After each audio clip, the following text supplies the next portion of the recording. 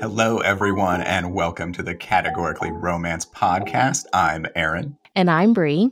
And today we are joined by the author, Brenda Jackson. Thank you so much for joining us on the podcast today. Please tell us, how has 2022 been treating you? Oh, so far, so good. It started out, my birthday is in February, the 2nd of February. And it hit me this year that this would be my last year in the 60s. So I determined that, hey, if I'm going to leave the 60s to head over to the 70s, I was going to enjoy my last year in the 60s. So this year I turned 69. So I've been doing a lot of fun things. So in addition to writing. Yeah. Well, I love that. I feel like you're going to totally just rock 70, like bring it on. So I was telling my goddaughter yesterday, she turns 26 next month. And she said, how did you do it? I'm like, I don't know that I can handle turning 26. I said, girl, get over it. I mean, here I am in my last year of 60, and you're just not even 4 years from 30, and you're having a problem. I'm like, well, you just roll with the flow and you just enjoy life. And of course, as she get older, she will find out that she just needs to chill, take a chill pill and enjoy life. Okay. Yes. It's something about that.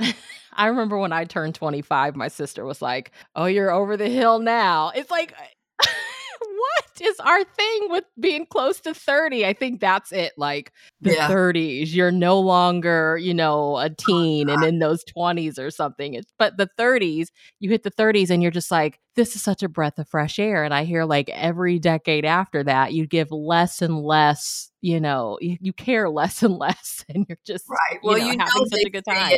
The 60s were the new 40s. So far as I'm concerned, I'm in the 50s now. Yeah. I'm enjoying the 50s and I can do that. Yeah. If you came with a warning label, what would it say? Do not interrupt when writing. We don't need you to be interrupted while writing, okay? My family knows that. And when I put the no interruption sign on my door, they know they will slide a note up under it or whatever. We do this when you finish? What do you want to eat? But they know I'm very serious when I'm in my concentration mode when writing. Oh, yeah. Well, you mentioned food. So you decide to get takeout for dinner. Where do you order from and what's your order? Oh, usually Red Lobster because I love seafood. I can eat seafood every day and any place that sells seafood, but usually my to-go place is Red Lobster. Yeah. Oh, those cheddar biscuits are just something else. They're little biscuits. And I call myself buying some, the recipe to make my own because it was on Google wasn't the same. So now I just buy them. I'm like, why? Well, what was the last song that got stuck in your head? Oh, gosh. I heard this song for the first time in a while. My Girl by The Temptation. Oh, gosh. I don't care how many times I hear it. It's just something about David Ruffin singing My Girl. And it just puts me in the mood to just think about a guy who just so proud of his girl that he just wanted to sing out lyrics. So I use a lot of Motown tunes, to get in the mood to write. But whenever I hear My Girl, I could just start singing it. Once I hear it, then I'm singing it the rest of the day. Yeah. What is one film or television show that you'll never stop watching? Dirty Dancing. Really? Patrick Swayze. Oh, gosh. Because it had not only a lot of good dance moves, but it had a lot of wonderful songs in it. I mean, it did. Solomon Burke, and I mean, just the soundtrack to it just was amazing. And then, of course, at the end, I've had the time of my life. That was just, oh gosh, that was just my song. Yeah.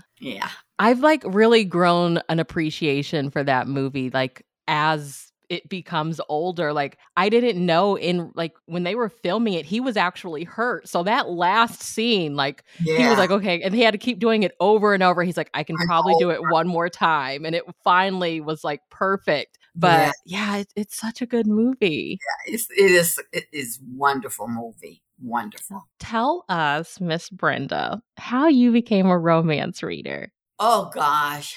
I used to write love stories when I was in the 8th grade. I used to watch, and y'all are young, so y'all probably have never heard of Gidget and Moondog. The Sandra D. Bobby Darin stories. They were beach stories, and I live in Florida, where all the beaches, and most of them was filmed in Daytona Beach. And it was just wonderful, cute, innocent love stories. And the girl name was Gidget, and the boy nickname was Moondoggy. And they would break up, and then they would get back together. And I was just in love with them. So I decided to write my own Gidget and Moondoggy. I would write it on notebook paper, and I would give it 2 different endings. And I would staple the pages together, front and back, 10 pages. And my classmates would meet my bus every Monday for those stories. And they would spread all over school. And then they would say, what ending did you get? What ending did you get?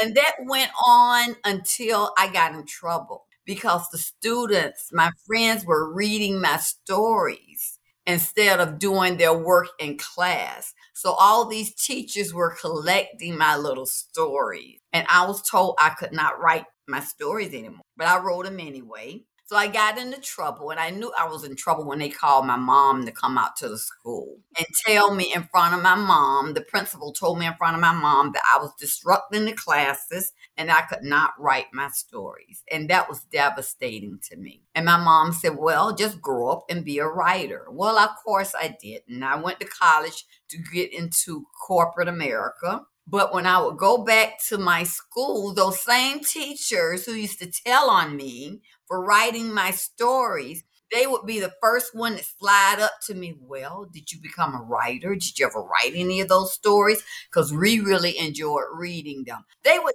take them from the students and read my stories. And so my husband said, I can't believe they did that. I said, well, just to shut them up, when I come to my next class reunion, I will have not only will I have a story written, I will be published. Well, that was easier said than done, because at that time there were no publishers looking for Black romances. But still, I went and I had my little stories printed. And so I, copyrighted it, and then I passed them out just like I did in high school. And who was the first people up there to pick up my stories? My teachers. So and they all had compliments. They say, this is what your calling is. Yeah. But I didn't believe them. I worked at State Farm for 37 years, and it was like halfway, I think I was in my 40s, that I was challenged by one of my teachers to write, and not only write, but pretty much to get it published. And that's when I started going to RWA, and that's when I started really trying to get my first book published. Yeah. I just love that you were writing fan fiction before fan fiction was really... And now some of those students are some of my biggest readers now. And they're proud to tell you, I was reading her in the 8th grade. Yeah. Famous and a bestseller in 8th grade. I don't think anyone's surprised. In my mind, Well, congratulations on the 6th book in the Catalina Cove series, The House on Blueberry Lane. Can you take us back all the way to the beginning and share with us how the idea for Catalina Cove came to you? Oh, gosh. I was trying to decide. I had just finished writing the Protector series, which was all action and guns and, 3 bodyguards. And so someone mentioned to me and said, you know what everybody's reading now? These small town places.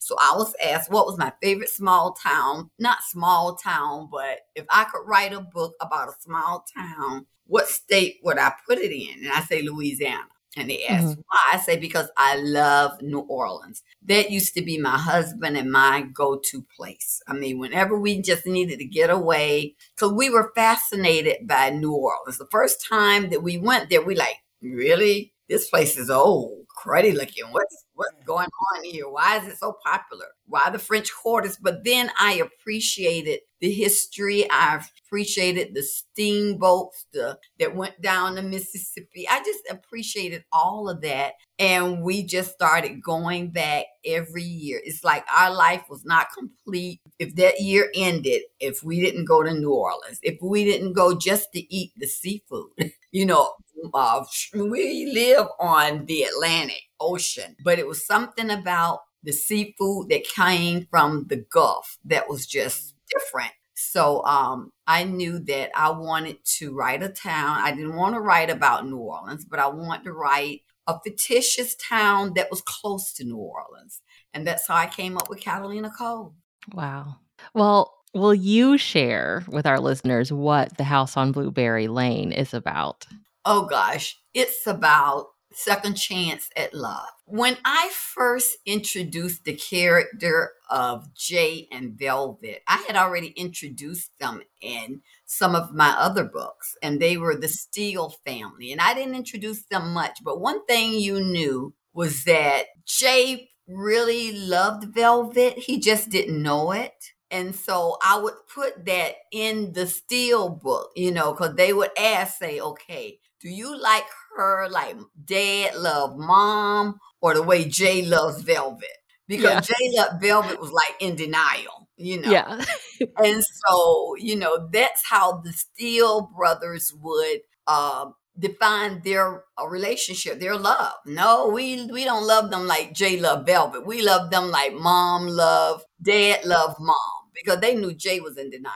Yeah. So I decided to bring them to Catalina Cove because I know that I wanted Velvet to give Jay something to think about.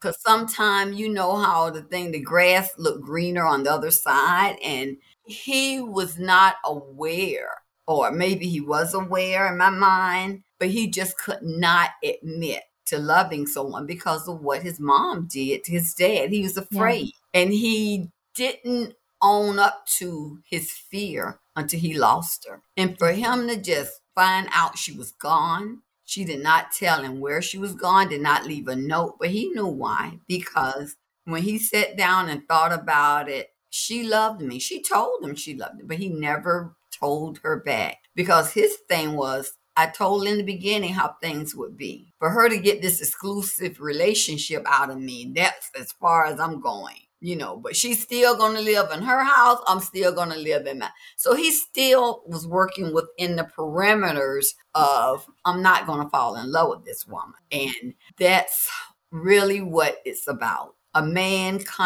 reckoning to the fact that he loves a woman. And now that he knows that, he will move heaven and hell to get her back. Yes. But the question is, can he? How will he? Because he can't just go to her and say, oh, I woke up this morning. As soon as you left, I realized I love you. That's not going to work. Okay. So he had to put a lot of thought into it and planning into it. And it didn't go at first the way he thought it would. But in the end, it worked out for him. Yeah. Well, you had mentioned a part of this, but one part of the book that keeps you reading is Jay's emotional wound due to his mother, which really shaped the man that he became when Velvet first met him. Can you talk about writing this part of his character? Yes. He was the oldest, and I'm the oldest. And with being the oldest, you have a lot of responsibility. Are either one of you the oldest, or? I'm the oldest. I'm the baby. Oh, wow, the baby. Okay. Well, the oldest, and I used to tell people I was my parents' living babysitter. I was the automatic dishwasher. I was everything. I was the oldest. And Jay was the oldest, and he felt not only a betrayal with what his mom did to his dad, but when I went back and explained that he was the one that the mom blamed for finding out the dad finding out that she was even in an affair, that was a lot on a child of 12 to have to deal with. So he saw what it did to his dad. He saw that women could not be trusted and how just openly his dad working 2 jobs to keep this woman home with her kids. And she was not home with her kids. So all of that shaped him into believing that he would never, ever find a woman that he would love or trust enough to give his heart to. I just think I haven't read anything like Jay. I mean, we've read romances with, the player in there, but this is the first romance I've read where it's like, I get why you are the way you are, Jay. And your heart goes out to him, but it also goes out to Velvet. And you're just like, I Yes, have to see. yes. And I wanted that. I mean, you had some people were on Team Velvet. Some were on Team Jay. They wanted him to get her back. And some people say, no, he needs to suffer a little bit more, And I'm like, well, my goodness, how much do you want? I mean, really? I mean, Yeah, because the way that you write it is he does tell her, he's like honest from her from the beginning, like, this is me, this is all you're gonna get. And she sticks around for that. So you're reading yes, it and you're like, she knew what Jay was gonna give her. really felt that in 3 years she was going. I mean, and I think when I was writing the book, I was asking myself questions. I'm like, would Velvet stay with him a 4th year had she not overheard what he told Mercury Steele? Like, oh, I don't love her, I love the sex. I mean, for you to be in a relationship with a guy and he talking, saying that about you, and Mercury knew it wasn't true. No, I see how you look at her. I mean, you can't wait to come from your business trip. But everybody saw it. His dad, his brothers, the Steels. But the most important person didn't see it, and that was Jay. And he didn't get it until she was gone, and I'm like, oh gosh, Jay, I need to just pop you upside there. But there are a lot of men like Jay, who just, can't see the forest for the trees. They just don't know, and then there's a lot of women like Jay who don't know how to appreciate what they have. So I wanted that story to not just be about the men, but also about the women who just think the person that you're with going to be there with you forever, because it's not going to always be that way. Somebody going to get tired of waiting, and it's so funny when this week, because of what's going on in England, and I was reading something where for years they called Katie Waity Katie, because she didn't give up on William. She was going to hang in and hang around, and for 7 to 8 years she did that. Well, Velvet, like, hey, 3 is all I'm 3 going is to. enough.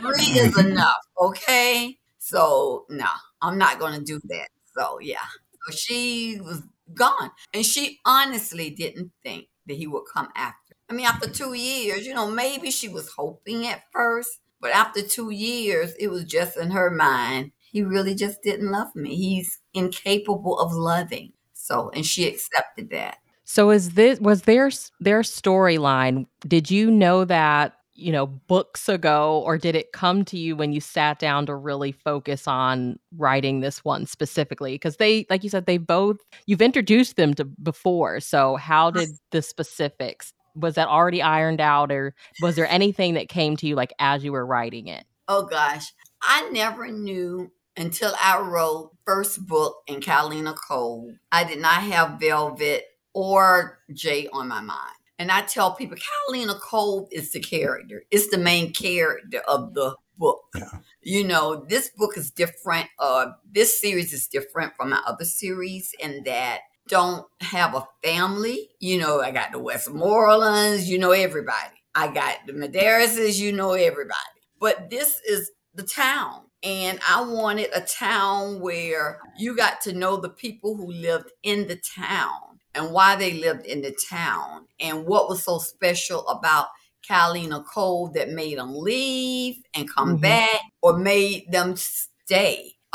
And so that's what I wanted to do. So it was only when I introduced Spencer and I said, wait a minute, Didn't I write about a Spencer before? Because I introduced the restaurant in book one when the sheriff's daughter wanted to go to Spencer's. So that stayed in the back of my mind. Spencer's. Somebody I know had this name, and I say, well, no, it's not Spencer. Like I wrote about a Spencer for the Westmoreland. This is Spencer's. This is his last name. So it only dawned on me after the third Catalina Cove book that when I had to write, I think, a Steele book, that I say, that's what it is, Spencer. That's Velvet last name. And I say, my readers have been asking me to write Jay and Velvet's story. So now is a good time to connect them, to connect her to Catalina Cove. And that's where the idea of taking Jay and Velvet to Catalina Cove came about. Instead of writing an additional Steele book to put them in, I'm like, no, I'm going to take them to Catalina Cove. They were not the first couple that I took from one of my series, because I did that with Follow Your Heart. I took them Adaris and put them in Catalina Cove. So I'm like, okay, I could do this. And it fit perfectly. And I just made her the friend of Sierra. And then everybody wanted Velvet's story. And when they found out I was bringing Jay from the Steels, it was like a lot of mixed reaction. Oh, yeah. Well, now he's finally realized he loved her, huh? How are you going to redeem Jay? Hey, I mean, because he's friends with the Steel, and everybody know those Steels are whatever, they don't appreciate women, but they had an excuse. If you ever read any of my Steele book and found and wondered why they acted so womanizing, they said it's because of our dad. We got his genes. Before he met Mom, he was just like us. He was a womanizer, whatever. So that's why Jay didn't have that. He had his mom, and that was his issue, his mom. So he had to get over that. Yeah. Well, what advice would you have for any aspiring writers listening that are writing and trying their hand at writing these big families? Because, we love your big families. So, what advice do you have for them? Oh, gosh, know your family. When I say know your family, I'm a pantster. I do not write anything down, okay? I do not write. You know how people write? By the time I write outlines, I could have finished the book by the time I do that.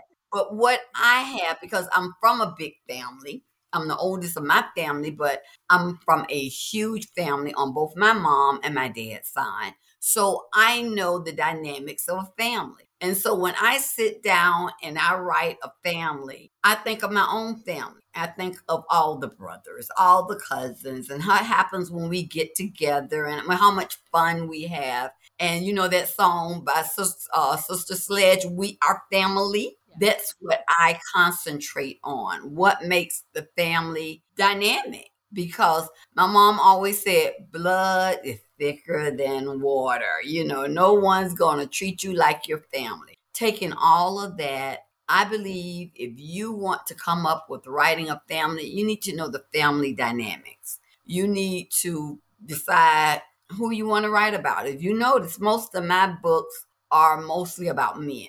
The Westmoreland, I think I had like 30 men and 3 women in the family.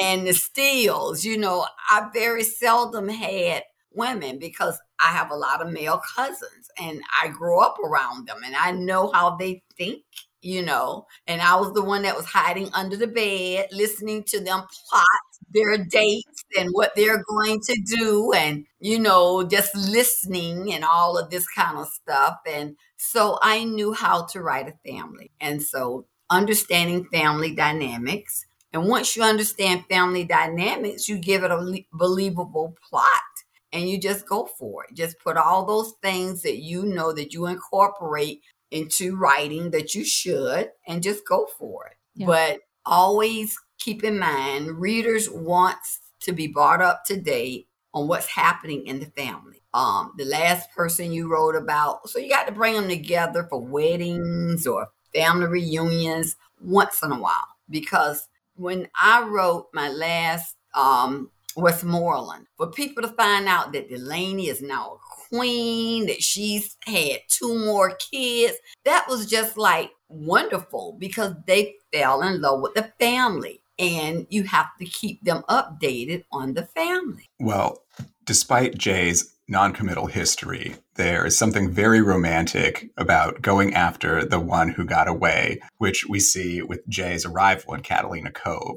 What did you most enjoy about writing the romance between Jay and Velvet? Oh gosh, that it wasn't what he thought it would be.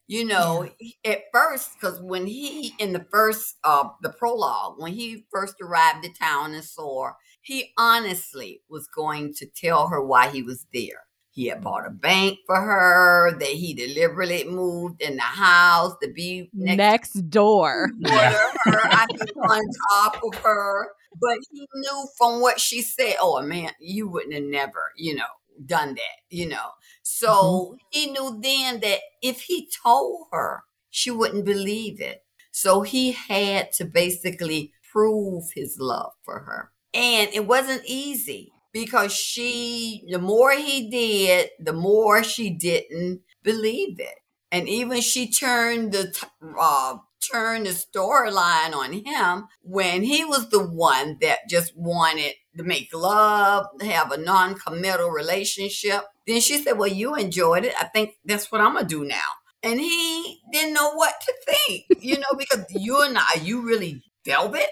And she said, yeah, if it was good for you, it can be good for me. And that threw him because he had to revamp, rethink, figure out how, and it took his dad talking to him and say, you got to hang on in there and come up with something. So he did. He hung in there and he made up his mind that whenever they made love, it would be her that wanted it. Because he was not going to have her say, you only want me for the sex. Now, he could say, you only want me for the sex. But she would never say that to him. And that was important to him. And to I feel like this book is one big grovel. Like, if anybody needs to know how to write a grovel, you just wrote a whole book of groveling. And Jay, what I like, he knew what he had to do. He knew what his mistakes were. He never shared himself with her.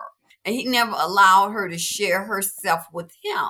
So he took opportunities like jogging, invited her to jog, and they talked. Something they never did before. It was always, okay, what time is it? Time to go to bed. So it wasn't that. So he wanted to change the tide on their relationship. It wasn't easy, but he was determined, Yeah. My favorite scene, when I was writing it, was when she decided to turn it on him and came up with the idea of the lost earring. I'm like, oh, yeah. Yeah. Okay. Yeah. You lost your earring. And Jay, what is wrong with her? I know she knew it was me out here because she saw the car pull up. So what's going on here? I'm like, slow. You're so slow, I just love when she comes home from work and he's outside barbecuing because he knows that she loves his barbecue. And I'm like, here he goes. Yes, he knew. And she's hungry. So she's like, I'm not going to say no. It's free food. Right. And she knew what part of the meat. He just had her from the beginning. And then I wanted special moments like when he invited her to help him build the rocking chair. He had never he always worked with his hands, but he never invited her to do anything. So he was slowly gnawing away at the guard that she had put up. So, yeah, Jay was determined. He was determined. Yeah. And this is how you redeem a hero, ladies and gentlemen. That's how you redeem. He was redeemed. Yes. Jay was redeemed. Well, let's go back some. Tonight and Forever was wow. your first Medeiros family novel with Arabesque. Tell us what the world of romance publishing looked like when you were entering into it. Whoa. It wasn't welcoming. I'll tell you that. Because back in the 90s, and that book came out in 95, I began going to romance conferences in 90 or 89, 90. And it was like the publisher, this is a good book. We like it. We can't publish it because we're not doing any Black romances. I said, but you are doing romances, but you do understand that there's room for everybody. And their thing was, we got this thing that works. We got the Bible Belt that's not going to be open to this. And our attitude is Black women are buying our books. They're not complaining. So why should we? It's not broken. So why should we try to change it or fix it in any kind of way? And that was disheartening to me because, I mean, I came from a very loving family. My dad, my mom, my aunt, my uncles. And then I had a loving relationship with my husband. We started dating when I was 14. He gave me this promise ring at 15 that I still wear today. And, I just could not believe that they could be, closed-minded like that. But one publisher gave us a chance, and that was Kensington, even though our contracts were not even equal to our counterparts' contract, the percentage of the book. But that was okay because we knew we had to prove ourselves, and we did. Once they put those books out there on the shelves, Black women who were starving to seeing themselves on the cover, who just wanted to read about women that looked like them, they bought it. It didn't take away from the other books. To me, it enhanced just the line of romance. Mm-hmm. So Once Tonight and Forever finally got published, that opened up a whole new era for me. I was already working at State Farm, and I was juggling writing, and it was fine because they only wanted a book once a year. That's all they would sign me up for. And then when the book starts selling, they say, could we get a book from you every 9 months? So it was like I was having a baby. Every 9 months, I was producing a book. And then I'm still working full time, trying to make it into management. And then they said, well, can we get at least 2 a year from you now? Wow. And I'm like, but I was producing. I still somehow, because I was teaching time management at State Farm, I said, well, I teach time management. That was one of the things I taught to management people. So maybe now I need to put it in practice. And I would get up 3:00 every morning.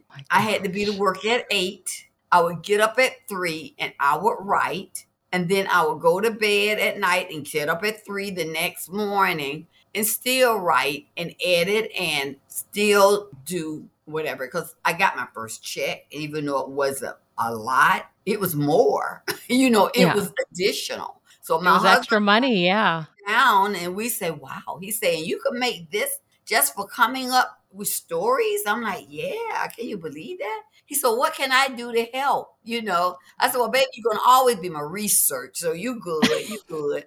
I said, but what I need is just your support. And he gave it to me. And we used all my money, my early money, to build a college fund for my sons because they had always told me we want to go to an Ivy League college. They were just fixated on going to an Ivy League college. They saw this program on television that talked about the great 8 or 9 Ivy Leagues. And they said, I want to go to that one. And the other one said, I want to go to that one. And so we said, that's where they want to go. That's where they're going. So my youngest son graduated from Cornell and my oldest son went to Columbia. So we had, because of books I had written, we had the funds to send them there. And I was glad about that. That's incredible. That's incredible. Yeah. I feel like we still have this conversation of, people don't want to read this, and you can fill in the blank. But it's like, if you're not putting it out, we can't buy what's not being put out,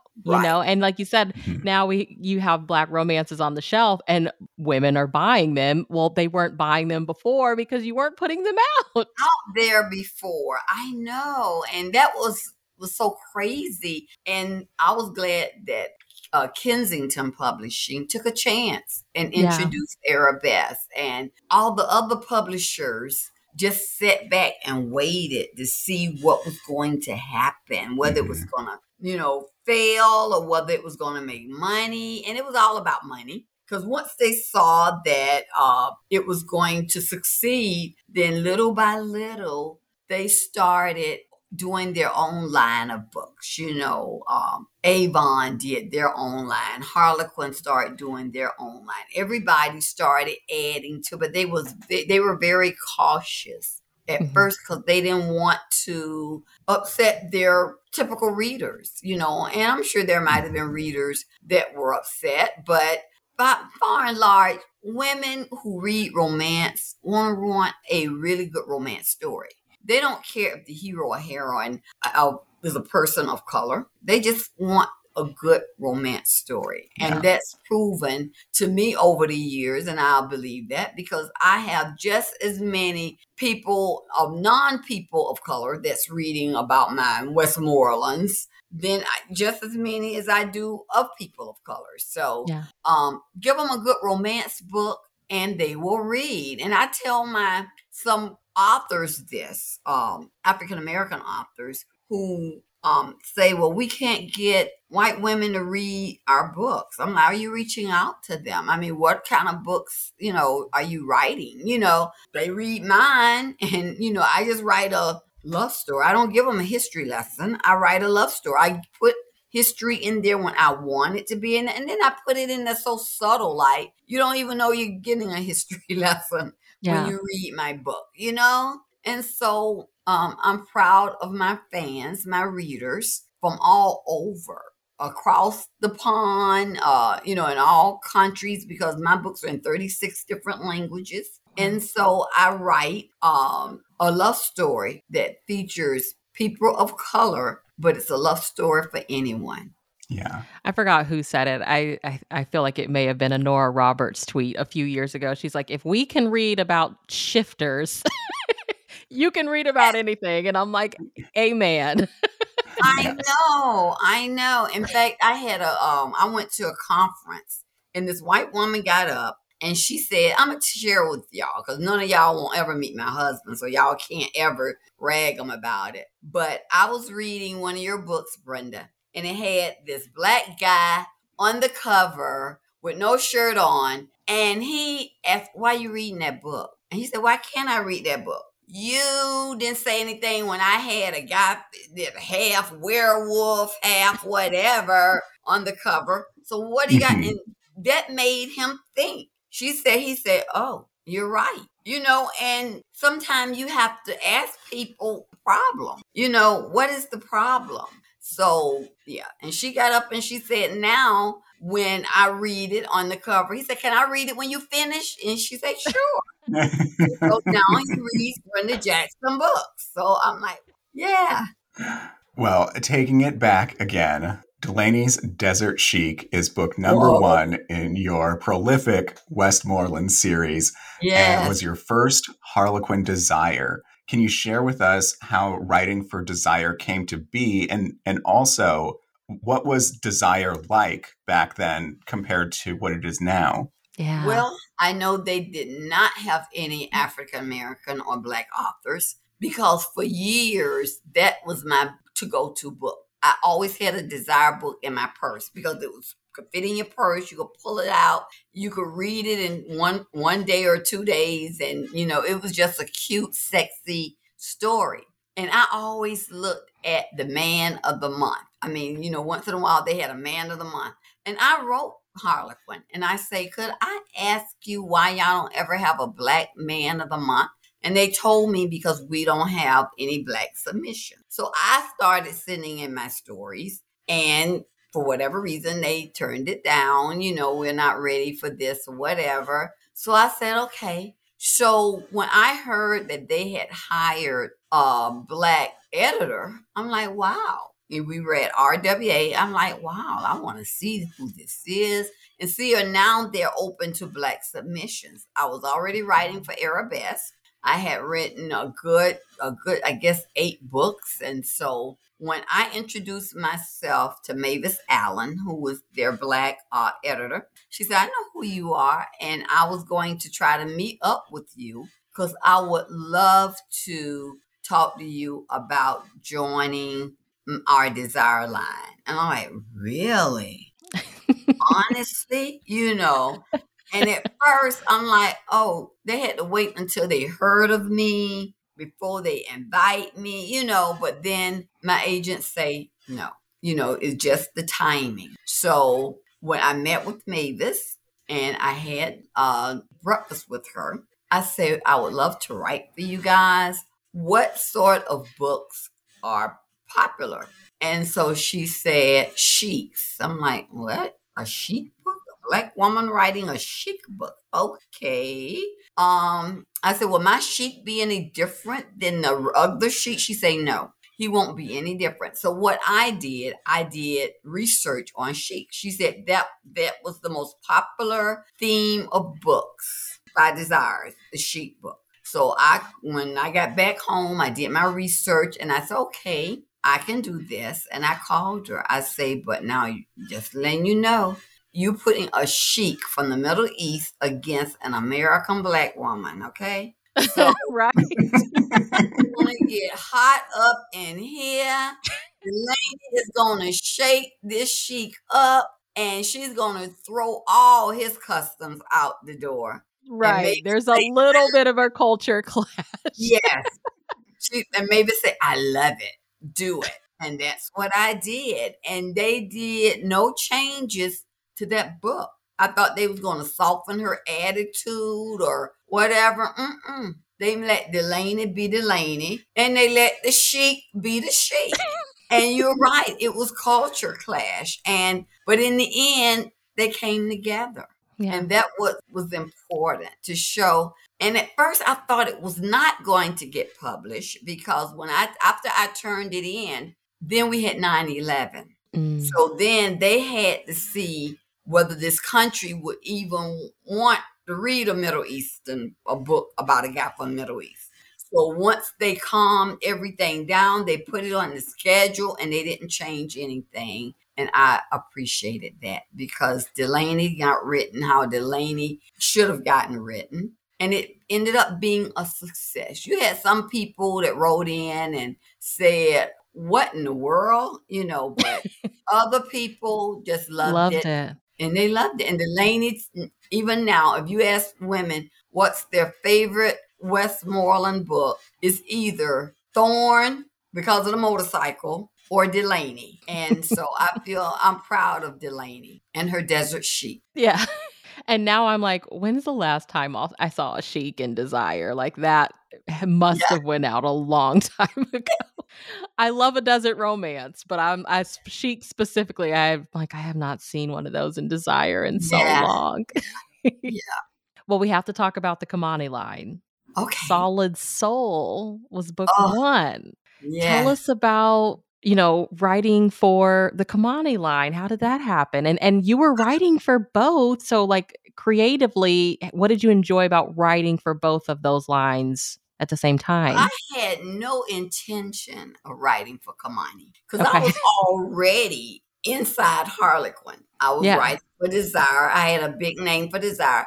And then when they bought BET, Arabesque, and they made, joined with Kamani and they formed Kamani, other authors said, oh, well, now they got the black line, so they're going to take you out of Desire and put you in Kamani. I'm like, what? Where are you hearing that from? Well, it makes perfect sense. I said, no, it doesn't make perfect sense. I have a home in Desire. I got a good home in Desire. I enjoy writing Desire. Just because they have a black line, they are not going to take me out of Desire and now put me there. And so when I got the call, and say, we want you to write for Kamani, I had to make sure, okay, are you taking me from Desire? Oh, no. You are doing well in Desire. We just want you to kick off Kamani. Okay, and that sounds like a lot of pressure, Miss Brenda. I'm just being honest. But I was honored. I'm like, wow. They say yes because you have a name with us in Harlequin and we think you would be the perfect person to do it. And then I felt honored. And so I said, well, what do I have to do? They say, just come up with another family. I'm another family. I got the Madeiras. I got the Westmorelands. Okay, another family? So they say yes. So I came up with the Steels. And it was just going to be the Steels of North Carolina, Charlotte. The brothers and the cousins. And then when we got like almost to the end, the books were doing so well. They said you got to find some more cousins. I'm like, oh, okay. And when you come from a big family, you know how to find cousins. So then I had the Steels of Phoenix, Arizona, those bad news Steels. They were worse than the other. They were younger. They were worse. I mean, so I wrote about a different type of steel. And so the readers love it. And Solid Soul was my first one. One of my favorite movies that I used to watch with my kids was Parents Trap with Haley Mills. Mm-hmm. And I always wanted to write my own type of parent trap where the kids work their parents together. And that's what happened. You had a guy who thought his dad needed a life, a girl who thought her mom needed a life. They were talking over lunch. They were just friends. My mom needed a life. Your dad needed a life. Let's put them together. I had so much fun with that book. I totally enjoyed writing that book. And I hope to see it in a movie one day because I would love to see. In fact, the young boy in that book, Marcus, I'll be writing his book soon because Marcus is now grown up and he's an attorney. He's an attorney. So I'm like, wow, it's been a while. It's been years. So, but I love love Solid Soul. that. Love it. Yeah. I love it. Solid Soul. Yes. And one other thing about Solid Soul, the guy that was on the cover was Mr. Romance that year. Yes, Randy Richwood. Yeah, he was Mr. Romance. He was it was a national search for Mr. Romance and he won. Just like, Wow. they have Dancing with the Stars where callers call in and he was a truck driver and Tom Joyner was saying, okay, we got to get a brother for Mr. Romance and women were calling in and I was lucky. And one of his prizes would be that he would be on the cover of a romance novel. And he got to be on the cover of my novel. Oh my God. Yeah. I love that. That's so So great. I was honored. Yeah. Well, knowing that you were writing for both, when Kamani closed, did you have a feeling? Did you have a hunch like this is coming to an end? Really didn't because I know a lot of readers that were reading Kamani, but I knew just from a sales point of view because I was writing for both. Yeah.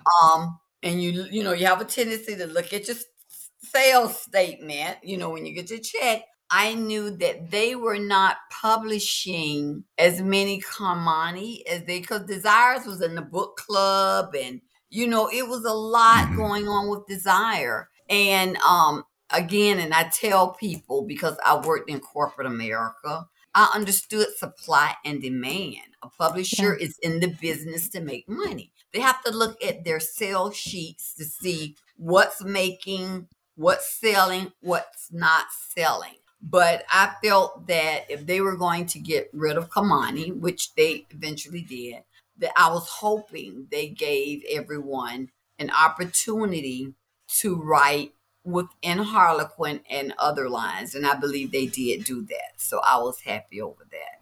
And again, I tell people, if your sales like anything else, because I've had to have those conversations with, people that I work with, because I was in management, that you need to, kind of do better. You have to have those conversations. And people knew what their sales were. If you were not selling in Kamani, then they were going to be hesitant to move you over to another line. Now, there are some felt like they could have done more to, push Kamani, but you can only do so much, so that's my take on it. I was just glad that I had a chance to write for Kamani. I think what the part that bothered me or hurt me more so was the demise of Arabesque. Because Arabesque was the first line that offered that. And when Arabesque, when Kamani folded, so did Arabesque. And Arabesque was near and dear to my heart because Arabesque gave me my start. So yeah, that's the only thing. It was sad. I was sad to, about Arabesque. Yeah.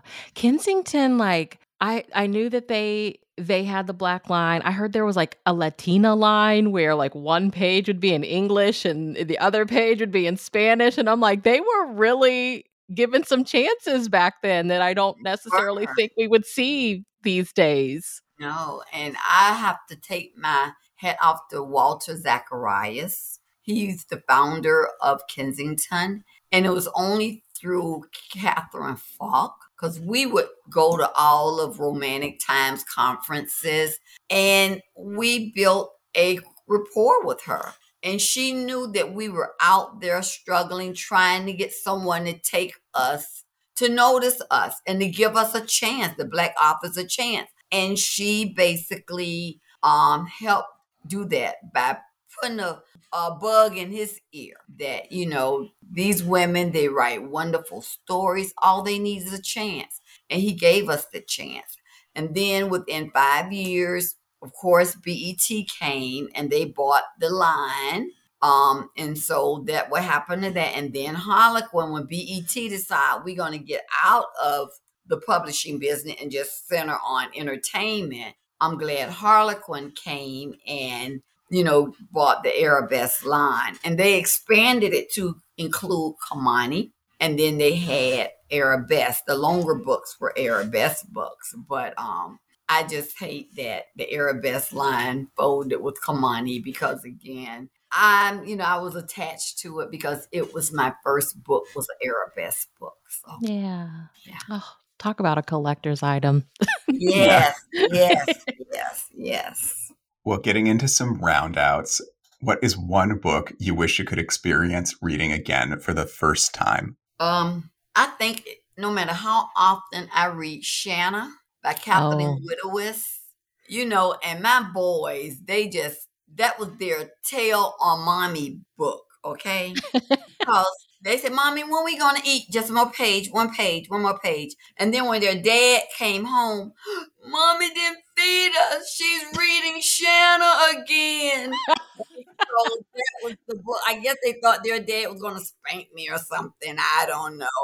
And so he said, okay, let's get in the car to go to Burger King, whatever. Mom is in her read a book moment. But I don't think I could ever read Shanna too much, because to me it was the ultimate love story about a man who put up with a lot of spoiled, bratty girl. It's a historical, but I don't know what Catherine Widowis was thinking when she wrote that story, but to me she wrote a masterpiece.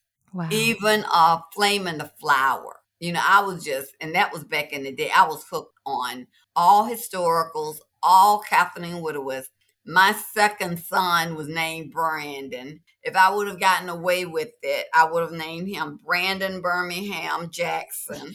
My husband say, hell no. I'll go with the Brandon. Okay? But you're not naming my kid Birmingham for his middle name. Okay?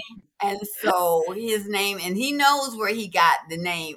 I got his name from the Flame and the Flower. So I just love reading those books. They were just the highlight after working hard all day. And that was before I was writing. I would just come home and curl in a good book. And I don't care how many times I read that book and Night Song by Beverly Jenkins. Those are my two go-to stories. I love those two books. Yeah. Oh gosh. Now I feel like I need to read this Shanna because no, let me tell you, now it's in January, it's coming to Audible. That's when I'll read it. Okay. Oh God, it's like, and my son now, he's 45. He said, oh my God, now I'm never going to you're going to be listening to it all the time. I'm like, you need to get married anyway, okay? Yeah. Why are you still here? Well, tell us one of your most recent unputdownable reads? Like, what's something you've read recently that you loved? Oh gosh, what have I read? I read some of everything. Oh, what I love reading is Iris Bowling. Iris Bowling is an independent author, and she write about some kick-ass women and men. I mean, they are a fantastic family. I write about family. But her family, I mean, the girls carry guns in the purses, and they're just that type of family that just whatever, the Lassiters, and I love that family. I just love that family. So whenever I can, I read one of her stories because I'm always writing, so I don't get a chance to read a lot. And then I like listening to books on audio. So I listen to books on audio. I listen to Beverly Jenkins' book. She had a good one that came out just last month or this month. Yeah, so I'm listening to that. So, I'm just listening to books on tape. It was hard, to listen to books. I like the feel of a book in my hand. It was hard for me to go from book to Kindle. Then when I got Kindle, that was like, I'm going to bed with Kindle now. Husband, don't you get jealous, whatever. And now, Audible. I love listening to these guys that just narrates with their little sexy voice. And oh my goodness. Oh yeah. And I'm just proud of the men that narrate my story. And, so I'm good. I go to bed every night. Catalina Cove, the one Blueberry Lane. I go back. I don't know whether both of you read the whole book yet, but I love that scene before the school board. I know exactly where that scene starts, chapter 30, and I'm gone. Hey, I may fall asleep, and if I go to the bathroom in the middle of the night and it's still going, I put it back, chapter 30. The audio narration for the book is fantastic. Yes. It is. Ron Butler really does a wonderful job. Yeah. It's good. Yeah. Well, what is one of your favorite tropes to read? Oh, God. I would think because of the way my love story with my husband start, I love stories where even if they come back together in a second chance, where they met in high school or college, because I love those stories. I love where they were first love at some point and they come back, whether they come back after they married somebody else or meeting again at their class reunion, whatever. I love the childhood sweetheart romances. Mm-hmm. What is one of the toughest pieces of advice that you've ever received? Oh, gosh. I think the toughest advice was when I was starting out, where this editor, and she's still in the publishing industry, she told a group of us before any of us got published, basically to give it up, that we would never be published, that our books would never add up to our counterpart. And we asked her, have you ever read any of our books? She said, no, but I know it won't. And it's just like, I guess, the guy that told Michael Jordan he would never play basketball. You tell me I can't do anything, that I would not be good enough, I'm going to prove you wrong. So that made me go to even more writers' conferences, sit in on workshops given by the best. When I say the best, Noah Roberts, Julie Garwood, and just listening to them tell you how to do it. And I did it. And of course, the struggle was real. But to say that you will never amount to anything. And so my husband, before he died, and he'd been gone almost 9 years, he said, it still bothers you. One day you need to just take that lady aside and say, look at me, you were wrong. And until you do that, you're not going to ever get over it. And so one day I will. Whenever I see her, I smile. And I'm wondering, did she remember telling me that all those years ago? Because now I'm a New York Times, USA Today, Publisher Weekly, Amazon bestseller, over 140 novels. But yet still, she stood before us and said, I don't know why y'all even come to this conference every year because y'all will never make it. And she really believed that when she said it. So I'm glad I got to prove her wrong. That was the tough advice that I was given that I didn't take. I refused to accept it. Yeah. And she somewhere has to live with that. Yes. I said some foul stuff in my day, Yeah. Well, knowing what you know now, what is one piece of advice that you'd go back and tell yourself at the beginning of your writing career? I would tell myself when the going get tough, still get going, that don't ever give up. Even though I used to say I could plaster the walls with all the rejection letters I got. And my husband was my biggest cheerleader. He said, well, baby, you write good stories. I'm like, how do you know? You don't even read them, And he said, but you got to put action in it, blood, guts. I'm like, but then it won't be a romance story, So I think for me, it's patience.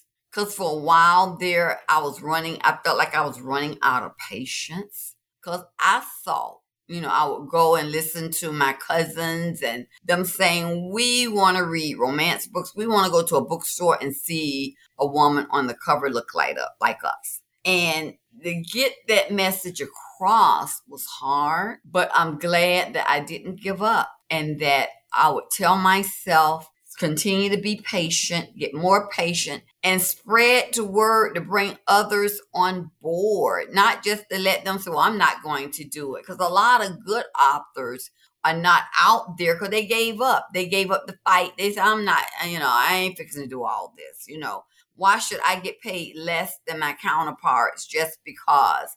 But sometimes you have to do what you have to do to get out there. And so that's what I would tell myself. Just continue to be patient, to be more patient, to be my, when my husband was my biggest cheerleader, to be my own cheerleader. He was my cheerleader. And so I had to learn how to be my own cheerleader too. So that's what I would tell myself. Well, is there anything that you are working on that you can tell us about? Oh, yes. I'm working on a new outlaw book. In fact, it's now the Outlaw Girl, Charm Outlaw.